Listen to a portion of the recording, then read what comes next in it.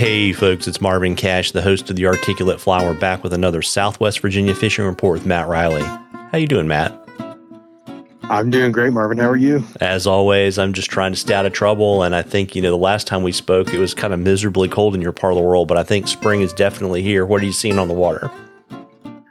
Yeah, I think we're, I always hesitate to say we're out of the woods until the end of April. We could still have some snow or freezing temps between now and then, but for the foreseeable future, we're going to be having highs in the 60s and 70s. Today, almost touched 80. So it was.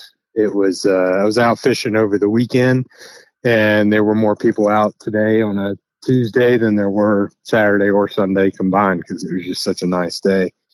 The water temps have come up a bit. As a result, in the last couple of days, we've been kind of bouncing around the mid to upper 50s, depending on where you are. And we did get a pretty good shot of rain Friday night, kind of across the region, but it's filtered through pretty good. The lower new jumped up to 5,500, 6,000 cubic feet. It's still very fishable. And it's back down to kind of a seasonal average now. The upper new is still got a little bit of color to it, but back down to a very fishable level. Got you. And so with your water temperatures kind of bumping up, getting close to 60, are the fish a little more chasey? Yeah, it kind of depends on the day. But yeah, we've been catching them on swim flies for a couple of weeks now. So as long as you're in the, let's say, kind of low to mid 50s, 52, 53 degrees, you can generally get them to chase pretty well. And I mean, it also has to do with trends too. I think I say this every year, but 53 degrees is great if it was 48 yesterday, but it's terrible if it was 57 yesterday. So, it's a pinball game this time of year, but, and it's the chafiness and activity of streamer fishing is a sliding scale too.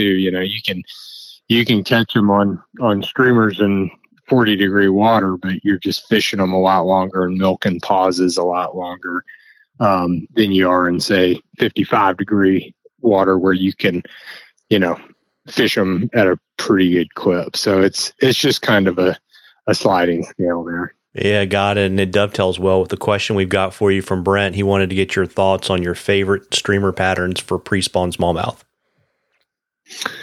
Yeah, I'm going to start by pretty much saying anything that imitates there's really two big food sources, which might be kind of obvious, but that's crayfish and big bait fish. Those are kind of the two prime foraging events going on right now. Big protein packed meals that may require a little bit of energy to acquire, but doesn't matter so much because the water's still fairly chilly.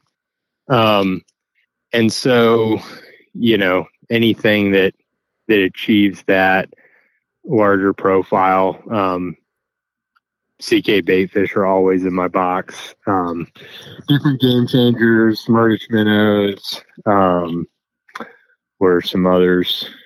I fished some sluggos. Deer sluggos are good flies. Some guys will fish, things like drunken disorderlies or swinging D's. Those are definitely good options. I do tend to shy away from natural materials a bit when I'm smallmouth fishing, and that's really it's not that they don't work; they work fantastically, but my smallmouth flies tend to get pretty beat up. We might cycle through a couple dozen fish or more in a day. And so just getting eaten a ton. I tend to fish a little bit more durable flies on average. So synthetic materials are generally my preference there.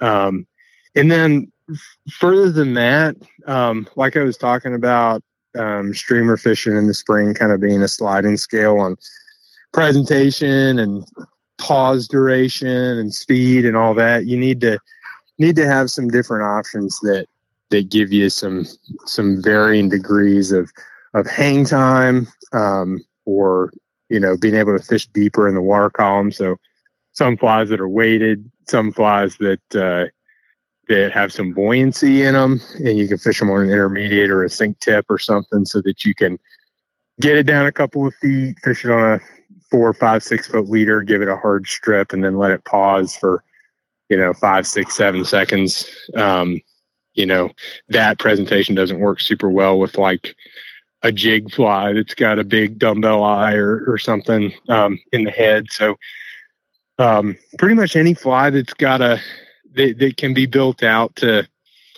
4 to 7 inches or so, and then just varying degrees of buoyancy and weight is what I kind of consider when I'm putting a fly box together. Got it. And you were mentioning crayfish patterns earlier. What's your favorite crayfish pattern? My favorite crayfish pattern, hands down, is going to be a clawdad. They're just, simple, easy. I like crayfish patterns that are not hard to tie, because you tend to lose a lot of them if you're really on the bottom consistently. And so clawdad is, in my mind, the perfect intersection of, effective, easy to tie. I'm not too upset if I lose it. And, like I said, they work. So that's definitely my favorite. You can tie them in varying weights and sizes and colors, and pretty easily. So that's always my go-to. Yeah, got it. And so for you, when you're picking between crayfish and bait fish fishing for a day, are you more likely to start with the crayfish when the water's colder, right? And their fish are a little bit more sluggish. Is that kind of how you make the decision, or do you kind of have a different decision rule? So my decision-making progress, it has more to do with having fun than looking at the water temperature. So I will always start with a bait fish imitation of some sort, just because fishing on the bottom is kind of my last option, because it's generally not very much fun, not compared to swimming a fly. So that said, when the water is cold, and I suspect going into the day that we may have to fish in the lower, couple feet of the water column, I do always have a crayfish rod rigged and ready to go. So, the way the spring pattern usually rolls is, there are spots within the river that are spring spots that consistently hold pre-spawn fish, and we'll work those areas. And like I said, I'll start with the fun option. I'll start with the one that I want them to eat. If they're not eating it, we'll slow it down. If they're still not eating it, then we'll go lower and slower. So that keeps me from having to dredge as much as possible. So that's how I kind of go about that. And keeps you from tying more clawdads when you get home at night. Tie more clawdads and back rowing more, which sounds selfish, but it, like I said, it really, they will eat a crayfish just about, literally every day of the year.